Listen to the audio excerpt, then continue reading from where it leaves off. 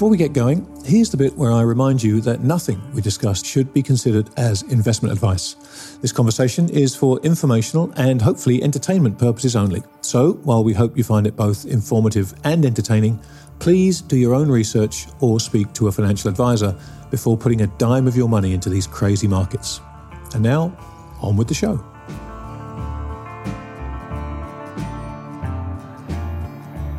Welcome, everybody, to another edition of the Grant Williams podcast. Joining me shortly is James Block, the man behind Dirty Bubble Media.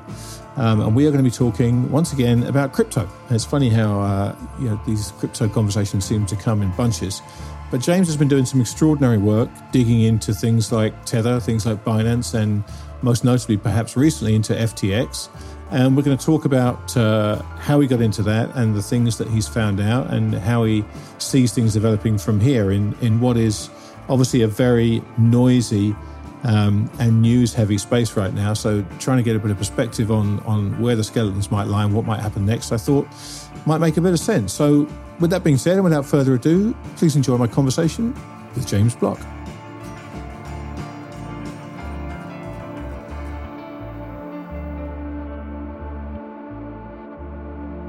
James Block, welcome to the podcast. I'm thrilled to have you join me.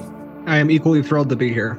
Well, it's a funny old world, and I appreciate you doing this. You know, we're recording this late one evening, and you've had a full day at work, so I appreciate you doing this. And the clue is there that this is not your job. This is kind of a hobby / fascination / obsession.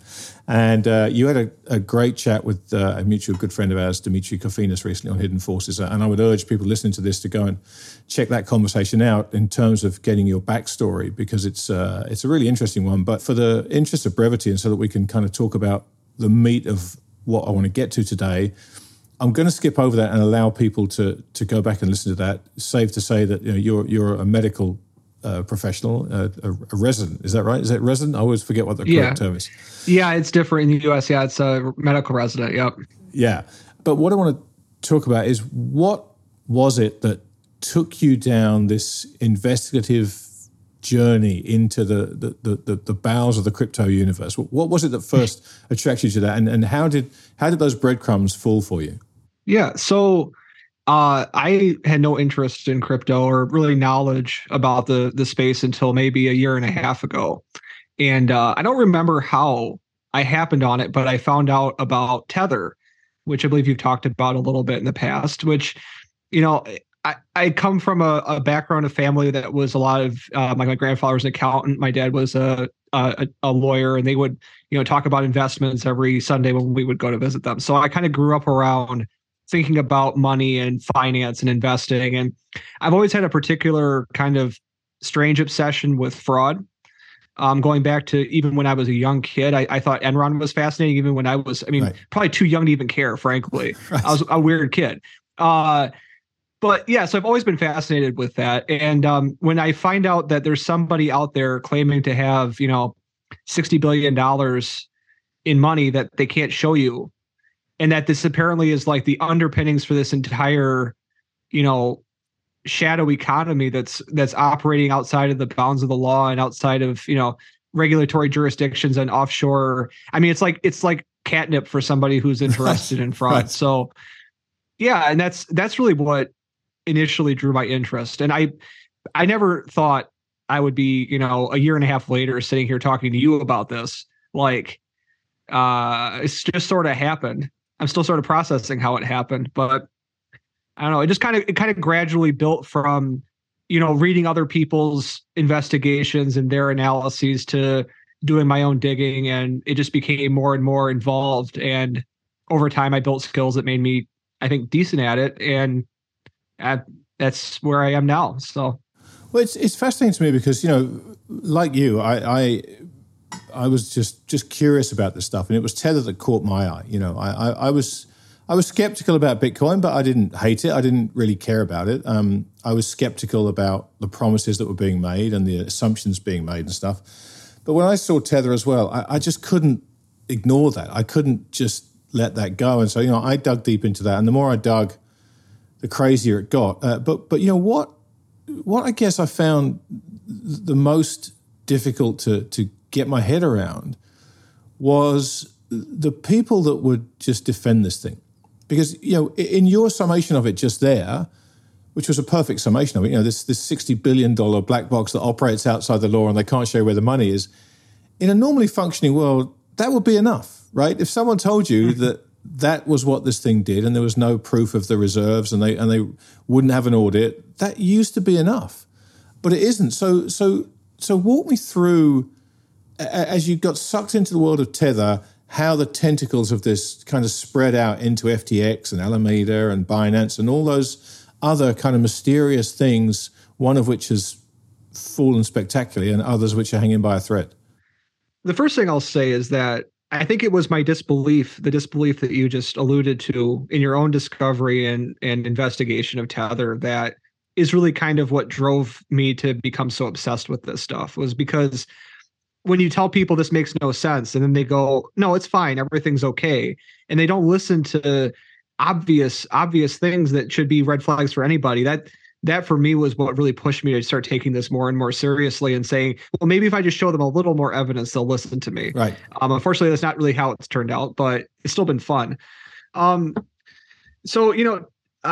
The history of Tether is a very interesting one. It goes back, it's one of the earliest cryptocurrencies created, right? And its background in being created by some interesting characters like Brock Pierce, whose history alone is just so fascinating. Yeah. I mean, like, these are all people, like, that's the amazing thing is you have, like, one of the founders is this plastic surgeon who quit because he says he didn't, what was his thing? He was like, I wanted to make women more beautiful and they didn't want to be as beautiful as I wanted to make them, or something was his like excuse. And then he ends up selling like pirated DVDs and then pivots from that to founding this, $60 billion stablecoin that underpins the entire crypto universe. I mean, like the people involved in this thing are just amazing. It's just like, you couldn't have created them. You know what I mean? Like the banker for Tether being the guy who created Inspector Gadget, which I watched as a kid. Like, I mean, come on, like what, like, where does that come from? But yeah, I mean, Tether is, systemically important within this whole crypto universe because it's the main source of liquidity for pretty much every trading pair. So most of Bitcoin's price is not determined by dollars buying Bitcoin. It's determined by Tether buying Bitcoin, which, ostensibly would be the same thing, except for what we've talked about, which is that no one actually knows where their money is, that they're supposedly backing these stable coins that supposedly are worth $1. The fact that most of this trading happens in offshore, unregulated businesses like FTX and Binance, and they clearly have very close relationships with each other. One great example that just came out recently was the New York Times report, where they got a hold of a chat that was between all of these different leaders of various crypto exchanges. And it was between like CZ, the guy who runs Binance, and Sam Bankman-Fried and others. And, at one point during the collapse of FTX, it appeared that Sam was actually making some moves that could affect the price of Tether. And CZ actually reached out and said, stop what you're doing. If you wreck Tether, you'll destroy everything. And it's very interesting first that these guys have this like collusion chat going on between each other. Ostensibly, they're all competitors. And I think it was Dimitri who in our podcast who kind of said it was kind of like the Chicago Commission or the Lucky Luciano, right? Like, these guys are all competitors, and they'll all chop each other's heads off if they have the opportunity and they'll be able to capitalize from it. But at the same time, they're all working together. Well, the chat was called Exchange Coordination, right? I think that was the name of the chat room, was Exchange Coordination. I mean, it's nuts. Yeah, I mean, it's literally like the was it the meeting in the Appalachians where all the mob bosses got caught out collaborating or whatever, right? I can't remember the name of that, but it's famous. But anyway, yeah, it's the same thing. They're all working together. It's all coordinated. And Tether is at the absolute center of everything. It's the most important, to me, it's the most important question. And one of the reasons why, I've spent a lot of time looking at different things throughout, the last year and a half. One of them was Celsius Network, which was like a crypto bank. Another one was FTX. And all of them connect back to Tether very closely. And that's not a coincidence. No. I think that's absolutely right. But let's kick off with FTX. Let's talk about the collapse of FTX. It happened ultimately very, very quickly indeed. And I think there's potentially some lessons there for Binance and for Tether ultimately, and if they're going to collapse, how they're going to collapse. But just walk us through the collapse of FTX Alameda as you saw it through your eyes, which had been skeptical and which had been digging and which had been finding all this stuff about those companies. Right. So I had a very interesting front row seat to the whole thing. So I had been writing, again, I've been focusing a lot on Celsius Network, which went bankrupt several months ago, and they had very close relationship with FTX as well as with Tether. And, in October, I wrote a couple articles digging into that relationship between FTX and Celsius. And it caught the attention of somebody who actually shared a copy of the balance sheet that was subsequently leaked by CoinDesk a few days before the article came out. And that was, I had sort of looked into pieces of FTX. I had noticed strange things in the past, like the fact that they never seemed to have a wallet where they stored all of their customers' assets was strange. It seemed like the money always just kind of flowed out and went places that seemed to be linked more to Alameda than they were to FTX. Although, it's hard to see that, like when you're looking at things on blockchain, what you're looking at is flows of money between different anonymous addresses, and you can only. It's all guilt by association, right? There's occasionally times when you know exactly who you're looking at, you know who it is, but a lot of the time you don't. So I had inklings that there was maybe something weird going on. But it wasn't until I got a hold of a copy of this balance sheet that just, I laughed. I laughed probably for a good 10 minutes when I saw it, because it turned out what they were doing was actually something very similar to what Celsius Network had done, which is create a token on the blockchain, use it to spin up billions of dollars in value in paper, and then actually borrow real dollars against it. Yeah. And that's what destroyed Celsius. And when I saw that FTX was doing the same thing with even larger size, I was in disbelief, because, I thought that there was probably some fraud going on. I mean, I'm a skeptical person, given the history of FTX, given their ties to Tether, given their ties to everybody else, given that Sam repeatedly basically admitted to bank fraud and running Ponzi schemes throughout in various interviews. Right. I mean, I knew there was something wrong, but when I saw the balance sheet, I knew that things were much worse than I had even imagined. So, a couple of days after CoinDesk published their article, I published mine. And the difference between mine and theirs was that I just laid out precisely why these tokens were worth $0. And that meant that they owed billions of dollars that were backed by nothing in collateral. Yeah. And I think that helped. The CoinDesk article had the information, and people that knew enough about crypto to interpret that information, once they read it, they understood what the situation was. But I think the difference was that, spelling it out for people who maybe weren't as familiar with it kind of helped unintentionally speed things up. And kind of led to a little bit of a panic, and people started withdrawing funds. And then a couple of days after that was when Mr. CZ decided to dump all of his tokens from FTX, and in the process just greatly speed up. I hate calling it a bank run. I don't know what a better term for it is. It wasn't really a bank at all. It was just a big hole in the ground. But it basically spurred people to really panic and try to get their money out. And the combination of Sam trying to support the price of this token and pay out his customers just destroyed them very quickly. And I mean, the thing, and I'll admit it, I didn't realize that the hole was as big as it was, right? Like this balance sheet didn't tell us that they had been misappropriating billions of dollars in customer assets. I had speculated in my article that maybe I alluded essentially that maybe they were borrowing money from FTX, but the amounts were, shocking. And the fact that they collapsed as quickly as they did, I never saw that coming. Well, the interesting thing for me, as I watched this, I really found out what everybody else found out. I wasn't like you. I wasn't ahead of this thing. But there are so many things that I read and things that I saw that I still can't explain, right? That the fact that anybody would look at their balance sheet and think it was worth anything just blows my mind. The fact that all these, the Sequoias of the world, the Temaseks of the world, the Ontario Teachers Pension Plans of the world, the fact that these guys had invested when there were so many red flags, that we didn't see in the public, but clearly if you're going to invest $100 million plus into a company, you have access to the data room. You have access to every single thing that you want to see. And frankly, if someone tells you, no, you can't see that, you walk away. It's really simple.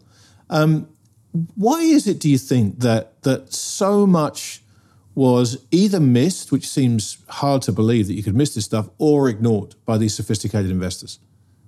I think it's a combination of ignored, and it's hard to explain. I still don't know exactly what to call it, but yeah, FOMO seems too easy, right? FOMO is just too easy. It's not just that. It's that for some, like for example, some of the pension funds and the less not maybe the venture capital, but maybe the second order people who got involved in this. Like Celsius actually also had a large pension fund that got involved as well. Those are probably more like a FOMO type thing where they see all these other people making money and they're trying to catch up and they invest in something that they shouldn't be investing in. I've talked to a number of people who are relatively sophisticated investors who still insist that there is value in these tokens. And it's something about the fact that there's this market assigned value to them that tricks them into thinking that there's something real there, when in reality there's nothing there. And it's worth noting, I mean, these tokens don't confer anything of value. They don't confer equity. No. They're not debt instruments. They don't confer any kind of claim on cash flows or anything else. They're literally just bits of code floating around on a blockchain. They mean nothing. They don't have to be connected to anything. Right. And yet for some reason, and that's why I've called these things flywheel schemes. That's what my term for this has been, because the key part of this that makes it unique is that there's also this element of a supposedly independent market that's assigning value to these tokens. Yeah. Right. So like FTT is trading out there on all these different exchanges, and apparently there's this market demand for it. So it must be worth something. And I think that's what a lot of these investors fell for, was this idea that, well, there's this independent market. And so if they need to sell these tokens, they could sell them. But in practice, and this was a big part of what I was trying to show, was that in reality, these markets were tiny illiquid markets that were almost entirely controlled, in this case by FTX. And that if anybody tried to sell with any kind of size, it would crash the price to zero. And it was actually, it was a mirage. And yeah, it's amazing that so many sophisticated people got tricked. And to say that it was just FOMO, no, it wasn't just that. Was it just incompetence? No, it's a combination of all of those things. But it's also something about it. It's so strange. Like, I still don't know what to call it, but these people legitimately still believe that there's value in these tokens just because a number on screen says there is somewhere. Yeah. Well, it's been interesting to me to watch. The CoinDesk article was really kind of the tipping point. And it's been interesting to me that, in this era of social media, guys like you have access to audiences, right? Let's call you a citizen journalist for the purpose of this part of the conversation. But there are tremendous citizen journalists like you doing extraordinary work who can reach an audience. But we're still at that point where, and I think this is part of a broader cycle, where skepticism doesn't reign, trust reigns supreme. And so guys like you, guys like Bitfinex, who have extraordinary information and have been contacted by all kinds of insiders to say, look, this is what's going on. Why is it, do you think, that it still takes a CoinDesk to publish that article? And the CoinDesk article carries more weight than something that you or Bitfinex, for example, just to name but two, would put out there? Well, I mean, to be fair, my blog is called Dirty Bubble Media, which is sort of an allusion to SpongeBob. So it's sort of tongue in cheek. And I mean, I am, until very recently was entirely anonymous. So no, absolutely. But I mean, but on the other hand, like, I think I'd established some credibility in calling other things that had collapsed, like Celsius and other companies that had fallen apart. So, I think it's, I mean, there's still a lot of trust assigned to what's considered mainstream media, although realistically CoinDesk, like what makes something mainstream, right? Like, if I had a little bit nicer website and I paid a few people to write for me, would I be mainstream then? Like, where's the line between mainstream and citizen journalist or whatever you want to call it? Yeah, and that, I think, gets through the problem, because for me, I'm much more interested in what someone like you or someone like Bitfinex has to say about this, because we know Coinbase is part of the ecosystem, right? Coinbase has a definite interest ultimately in the crypto ecosystem not coming under tremendous pressure, right? That is in their interest. And I've been amazed. I've had conversations with some of the guys like you who've been investigating this stuff, and I find those conversations to be extraordinarily deep and littered with information that I don't see in mainstream media. And yet you get called FUD spreaders and all this kind of stuff. Have you found that the people who aren't just kind of all in on the crypto have been much more willing to listen to you, have been much more willing to hear what you have to say? And is that changing? Have you noticed that changing? So, yeah, it's definitely changing. But I mean, frankly, no one was listening to me until relatively recently. Right. Celsius led to a lot of more people taking me seriously. But for a long time, it was like screaming into a void. And I don't know, the only fortunate thing here for me is that I didn't discover this stuff like 2 or 3 years ago, because I would have gone stark raving mad by now. Yes. To not only know it's all a fraud, but to watch it grow. And to the extent that it did, I mean, somebody like Bitfinex, who's been on this Tether thing since, I don't know, 2017, if not before that. Yeah. And to watch it go from like $1 billion to 60 or 70 billion, to be calling it a fraud, then be proven right when they settle with the CFTC and with the New York Attorney General. And then still it keeps going. I mean, I would have gone totally crazy by now. So I'm glad that I am relatively late to this party. I don't know. I think this is not just true for crypto. It's true for everything, right? Like, that's one thing that I never really used social media until I started using Twitter. And whatever else you want to say about it as being a cesspool that it is, there are some incredibly smart people on there who are sharing a lot of very interesting information about everything. Right. I mean, you have Jim Chanos, one of the great short sellers of our time, who's, I mean, in addition to a very good accountant who can do some really, I mean, I've learned a ton just by listening to that guy talk. In 20 minutes, you learn more about business than you do from reading 5 textbooks. And this guy's out there just sharing the information for free. Right. I mean, and it's not like he really is like trying to like drive the price of these stocks down. He's just saying, hey, this is why I'm short, or whatever. Like, there's a lot of people on there who are doing the same thing I'm doing, but with probably more consequential stuff. Right. And they don't get listened to, and that doesn't get talked about in the media. Why is that? I mean, like, you're right. CoinDesk is owned by DCG, which itself is in some financial problems right now. All of these companies, The Block, which is another big crypto media outlet, turns out that it was receiving tens of millions of dollars essentially directly from FTX. And even like a big thing like Bloomberg Crypto, I don't know if you've talked to Mark Cajones at all, but another short seller. He's a good friend of mine. Yeah. He tells a story. He's told the story a few times now. And he's a great guy. He's been fun to get to know somebody like him. But what's interesting is he was saying that a few months ago, he went to the Bloomberg crypto team with all the information he had about Silvergate and FTX and the fact that there was something very wrong here.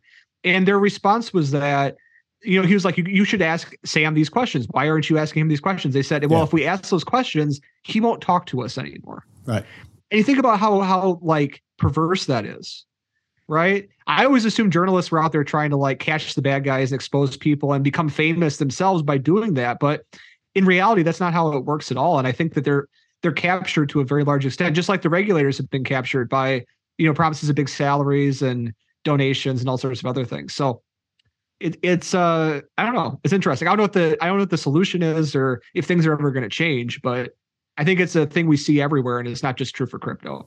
Well, that's been my contention, is that somewhere out there's a tipping point where for the journalists, there's more to be made by exposing these frauds than by not exposing them. You can win a Pulitzer Prize, you can make a career, there are all kinds of things you can do. And that kind of leads me on to my next question in terms of, for you, how have things changed since the FTX meltdown? I mean, I can imagine your DMs must be a whole different ball game post that, not just because I'm sure they're littered with crazy people, but also have you found that there are people now coming forward to you? And I know, as I say, Mark's a good friend of mine, and conversations I've had with Mark it's very similar. Whenever one of these things gets exposed, people come out the woodwork and with information and, hey, listen, you need to do this, you need to follow this guy, look at this.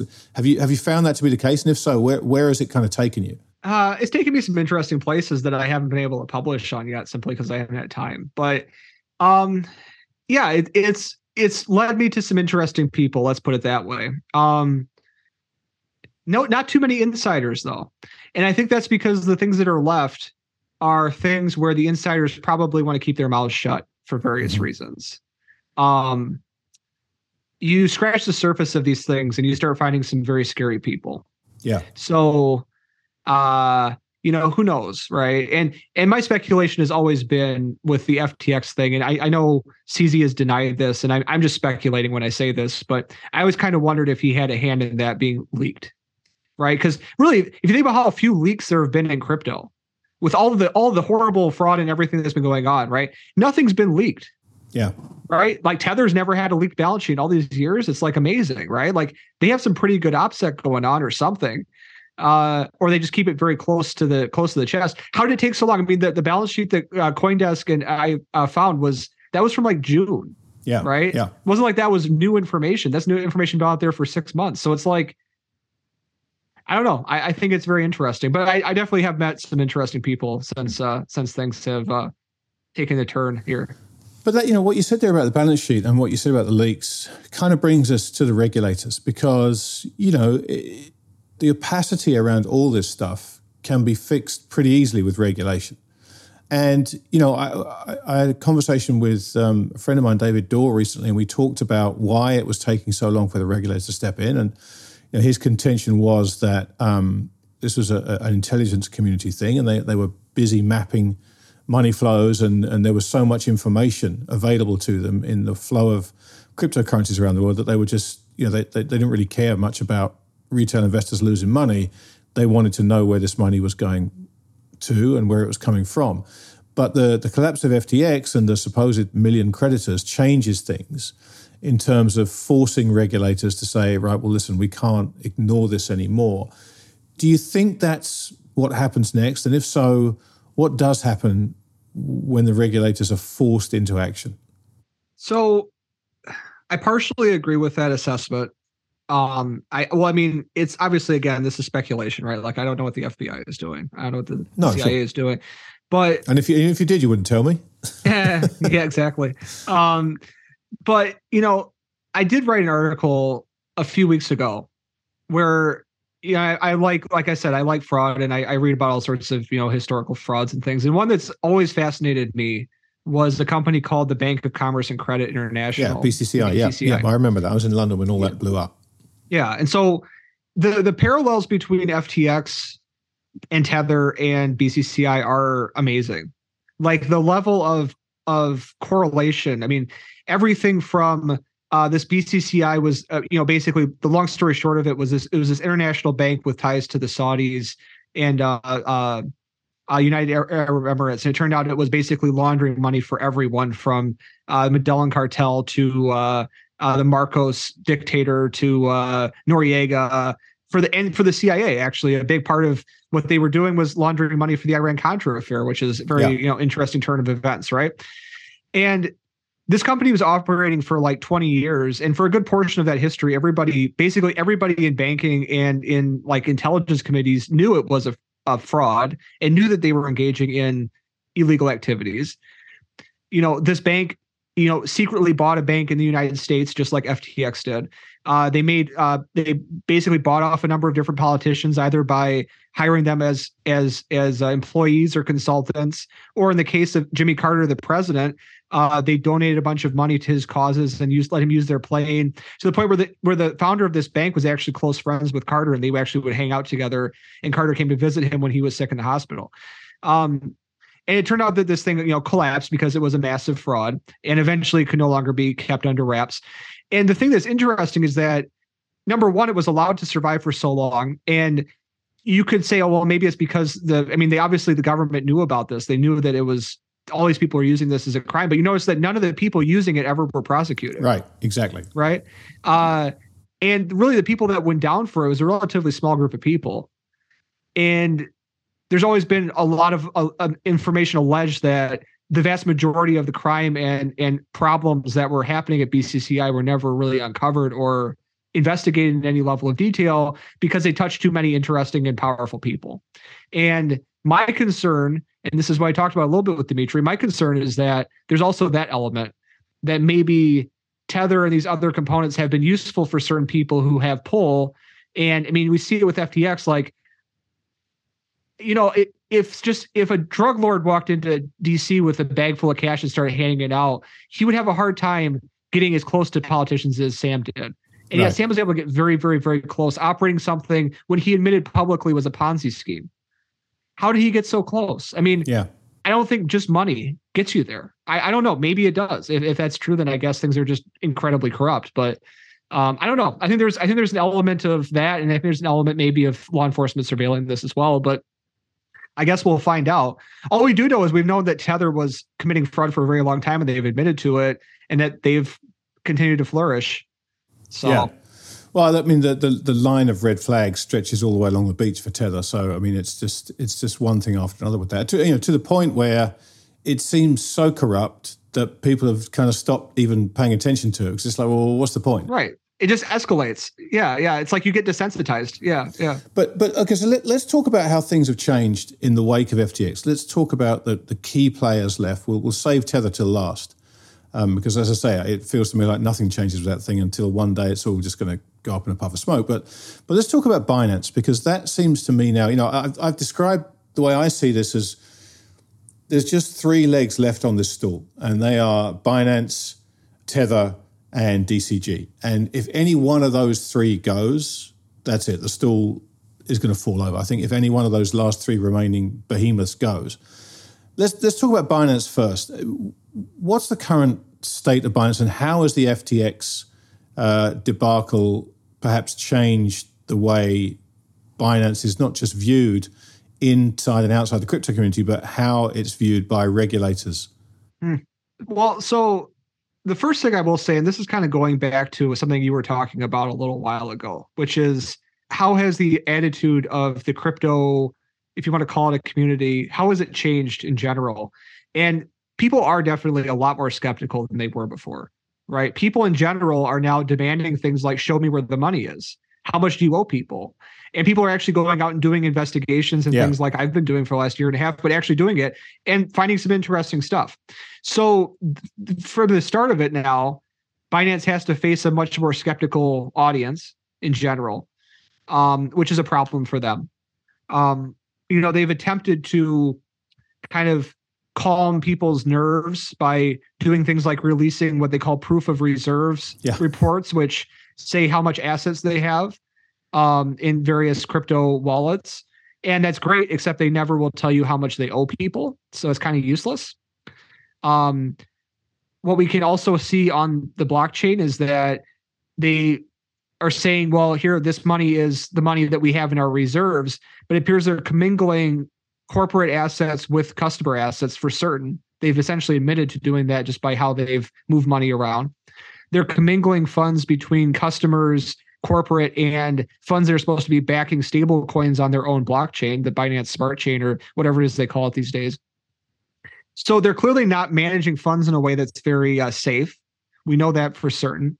We know that according to Reuters, and I believe this is accurate, that they are under investigation by the United States government for, at the very least, market manipulation, sanctions violations, money laundering, and potentially tax evasion. I'm sure they'll throw that in there.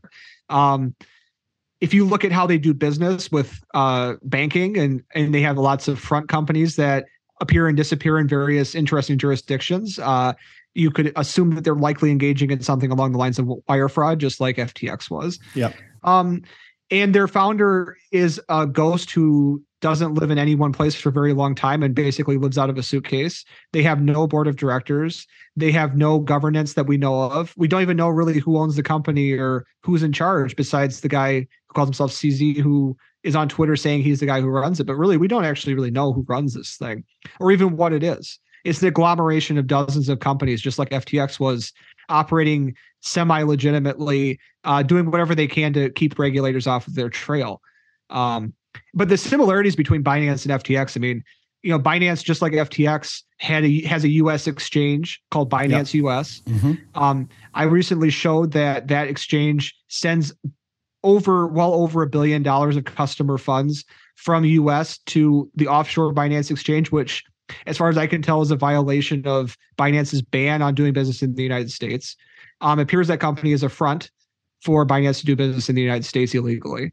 So Binance is basically, I mean, to call it a criminal conspiracy, I don't think would stretch the bounds of propriety too much.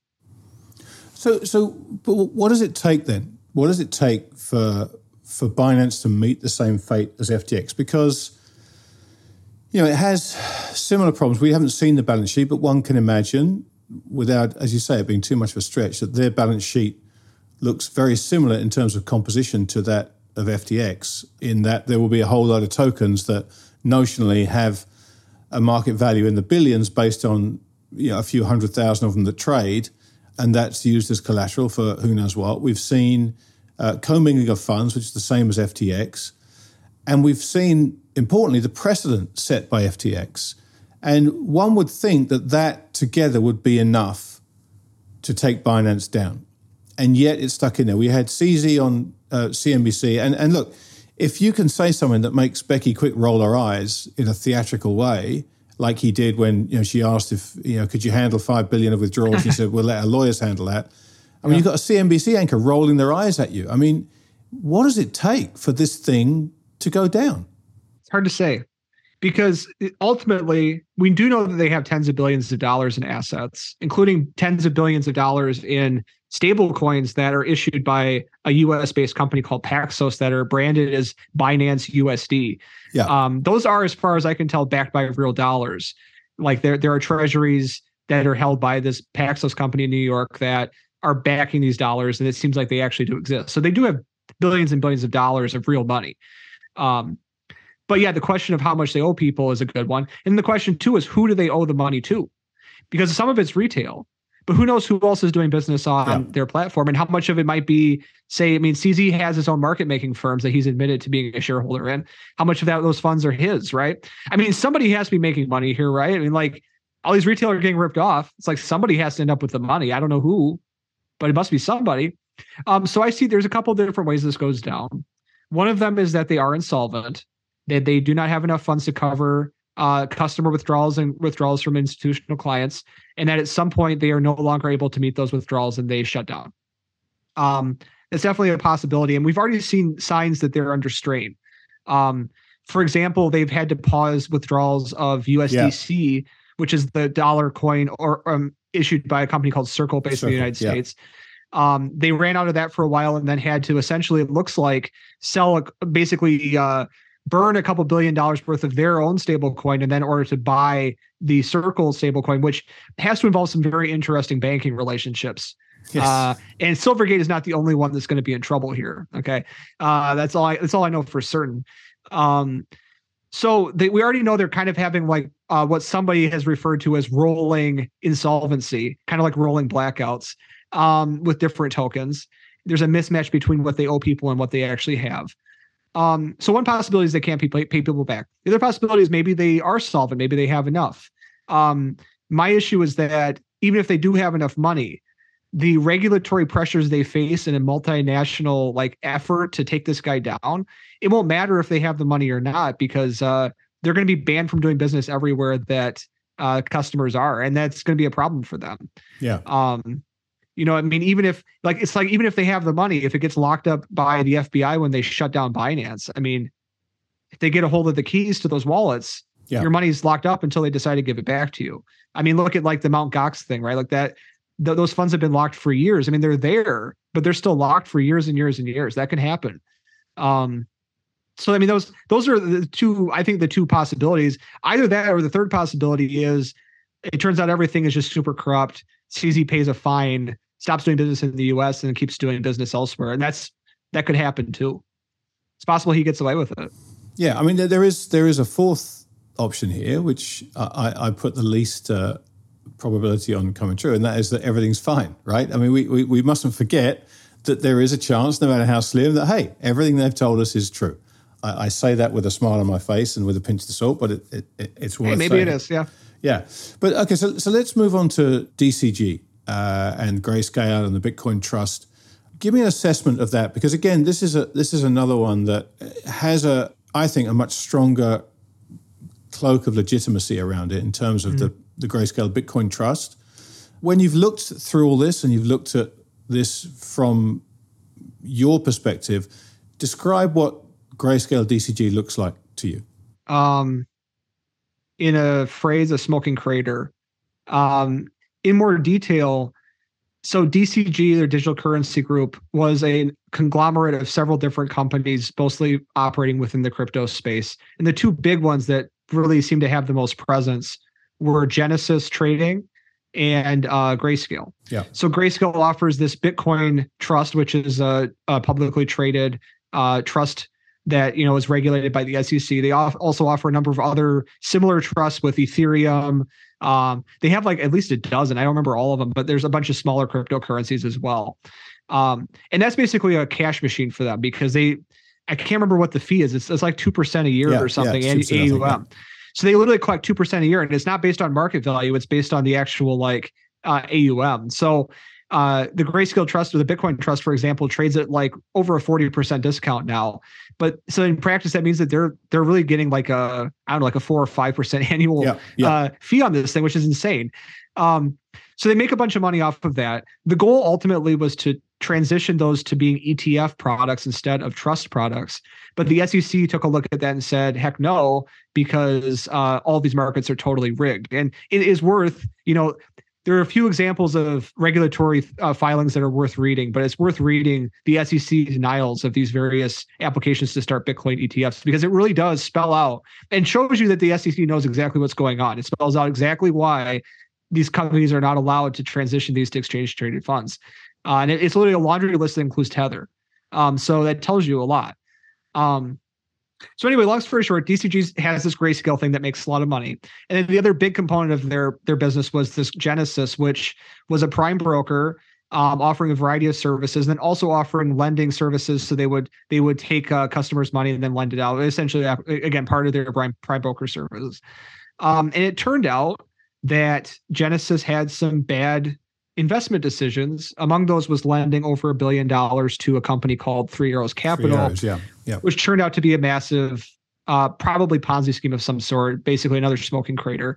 And what's interesting actually is work that was done by a really smart guy who goes by the name Data Finnovation, who writes a blog on Medium that has some of the best work that's been done in crypto, in my opinion. And one of his things, he looked at the relationship between Genesis and Grayscale and Three Arrows Capital, and did some very interesting analyses looking at the SEC filings and filings from the Three Arrows Capital stuff. And this was well before DCG was thought to be in serious financial trouble. And what he showed was that there was a very interesting relationship where it appears that Genesis may have actually been lending 3AC the Bitcoin to create Grayscale Bitcoin trust issued shares out of. There was like a circle there, and what they were doing was like propping up their own trust product. And what they were doing is, because for a while this Grayscale product was trading at a premium to Bitcoin. Yeah. So there are a lot of different places. BlockFi is another example of a company that collapsed because in part they were using this quote unquote arbitrage to make money off of.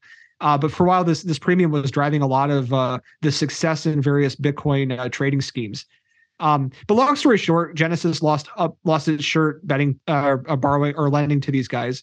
And then on top of it, it turns out that the parent company, DCG, was borrowing large amounts of money from Genesis itself to then do things like buy back its own stock and invest in venture capital, totally illiquid venture capital investments. Now, to me, that's totally inappropriate.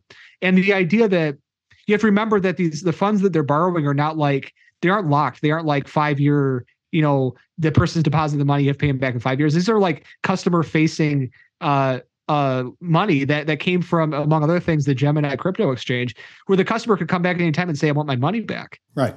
And instead of investing in things that were liquid, they chose to buy back their own stock, which was totally illiquid. And they invested in a bunch of venture capital stuff that is probably worth close to zero now. And so, long story short, they end up massively in the hole, both to their customers and to this Three Arrows Capital thing.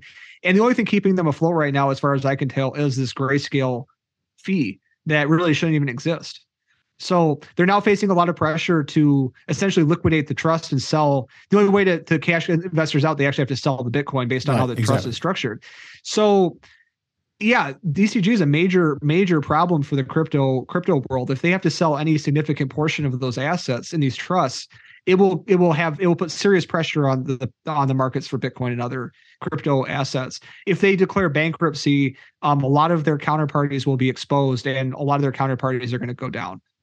So it's a major kind of a secret systemic systemic risk within the crypto economy that's now kind of revealed itself. And is there a clock ticking on this? Because it's felt like there has been since FTX went under. The headlines in the immediate wake of FTX around both DCG, Genesis, Grayscale, and Binance, frankly, were all, I mean, this thing is going to blow, and these guys owe this much money, and unless they can raise X.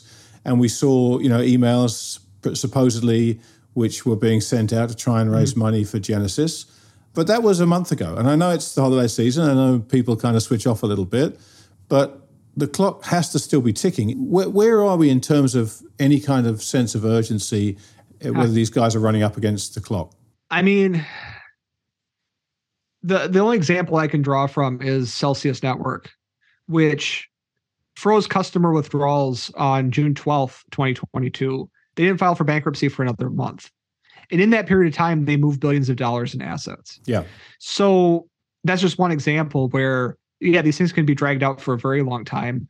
It seemed like DCG was doing everything they could to try and prevent Grayscale from being liquidated, because that's their cash cow. That's what they need to survive.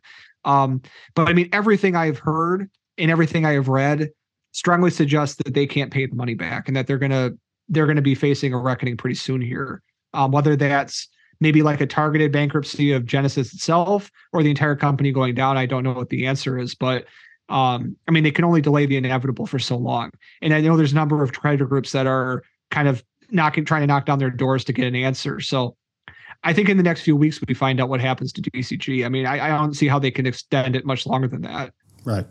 So let's come full circle back to Tether then, because there is a period of time during which, if Tether is just a massive fraud and they just print these things at will and they don't have the assets to back them, there is a period of time during which Tether can ride to the rescue, and they can print Tether and use them to plug holes as long as people don't demand the fiat back, right? That's where the problem comes. If people actually want to cash out. But as FTX kind of demonstrated, that people in that ecosystem seem to be at various points in time happy to receive tokens that have a notional value.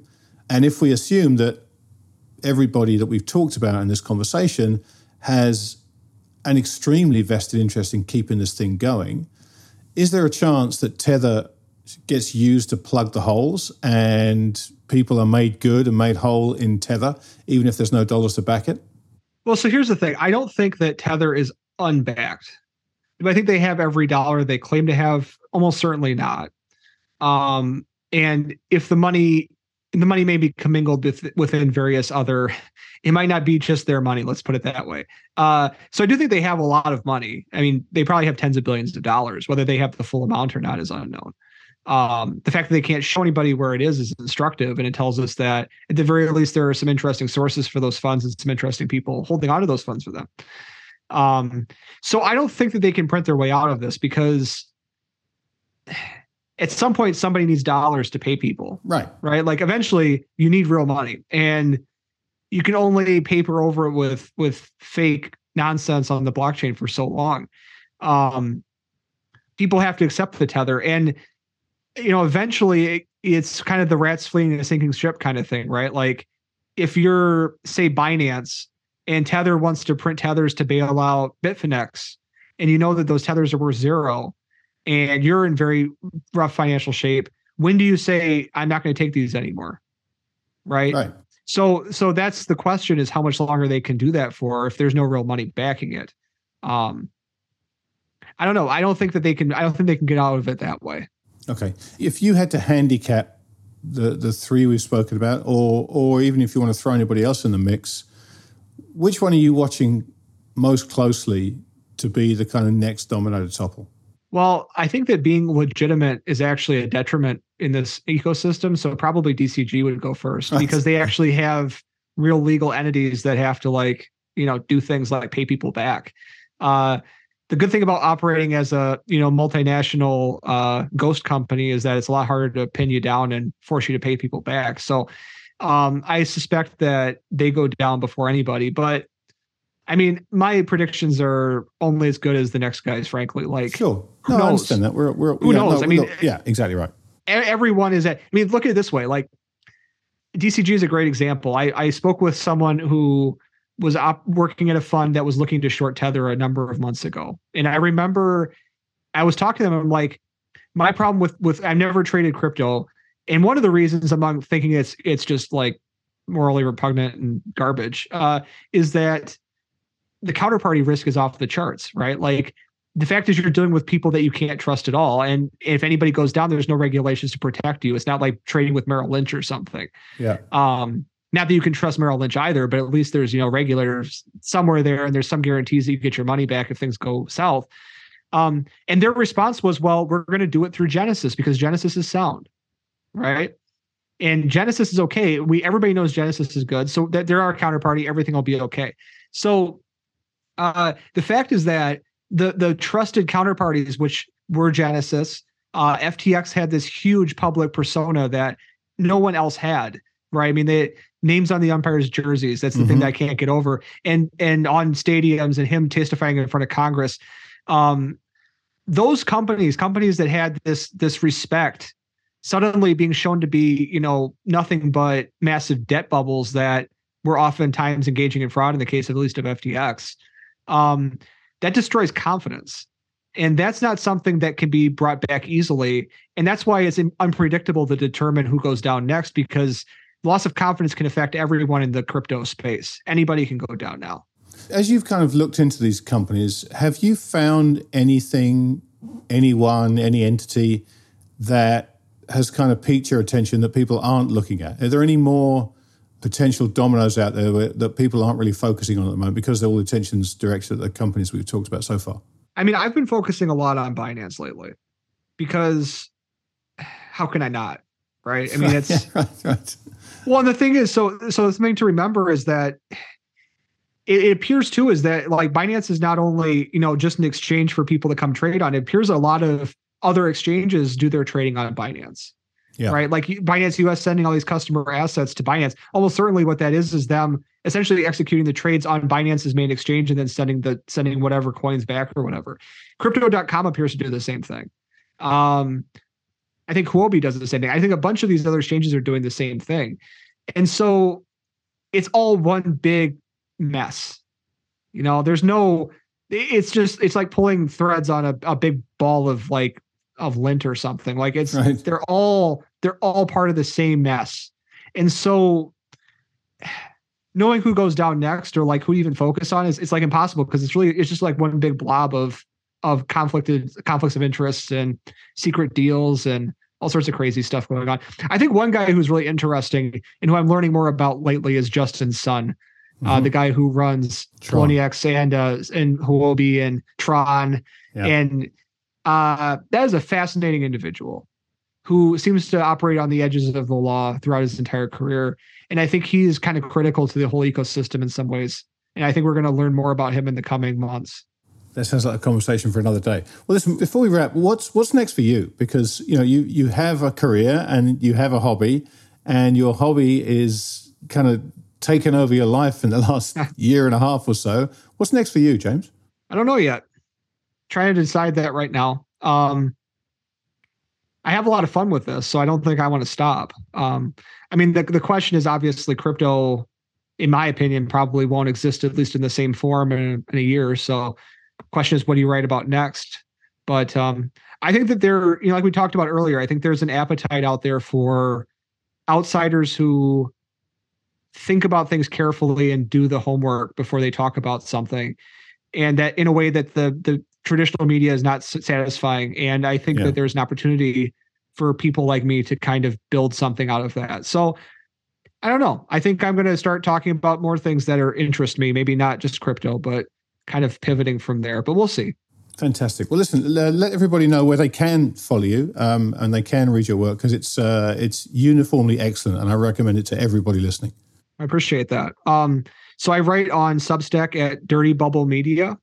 And then my Twitter account is at Mike Burgersberg, which also the title of that is Dirty Bubble Media as well. But that's the main places that I write. Now, just spell Burgersberg for people because there are 3 or 4 ways this could be with U's and E's in different places. Just like a burger. So burger, Burgers, BURG. See, I even forgot what I was saying halfway through. It's double U's. Okay, there's no E on the second book. So it's a spoof on Mike Bloomberg, because I was reading Bloomberg when I created the name. So Burgersberg. There you go, Burgersberg. All right, listen, James, it's been fascinating. I'm going to hold you to come back and talk about Justin Sun when he has his day in the sun, I guess, at the want of a slightly less corny pun. But until then, listen, my thanks to you for doing this. I know it's late there. I know you've had a long day at work, so I really appreciate you taking the time to have this conversation with me, and let's do it again soon. Absolutely. It was a lot of fun. Thanks, James. Goodbye. Well, there you have it, folks. Dirty Bubble Media, at Mike Burgersberg. That's Burgersberg, burger like the hamburger and Berg like a shortened hamburger. I can't recommend James's work highly enough. It's an interesting space to be in. And as I said to him off air, guys like James and Bitfinex and a bunch of these guys who are doing this work and digging into a lot of these things and exposing some of the stuff that goes on are doing a really valuable service. And people with vested interest will tell everybody that they're spreading fire and they're doing all these awful things. But for me, I'm always interested in hearing what people have to say when they don't necessarily make anything out of being right. They're just trying to bring things to light. We know where the conflicts of interest are on the other side of the ledger, but some of these independent guys are doing great work. So I would urge you to follow Dirty Bubble Media, to read Mike's work, subscribe to him, and follow him on Twitter at Mike Burgersberg. That's it from me for another episode. I will be back with another guest in the very near future. Until then, a very happy new year to you.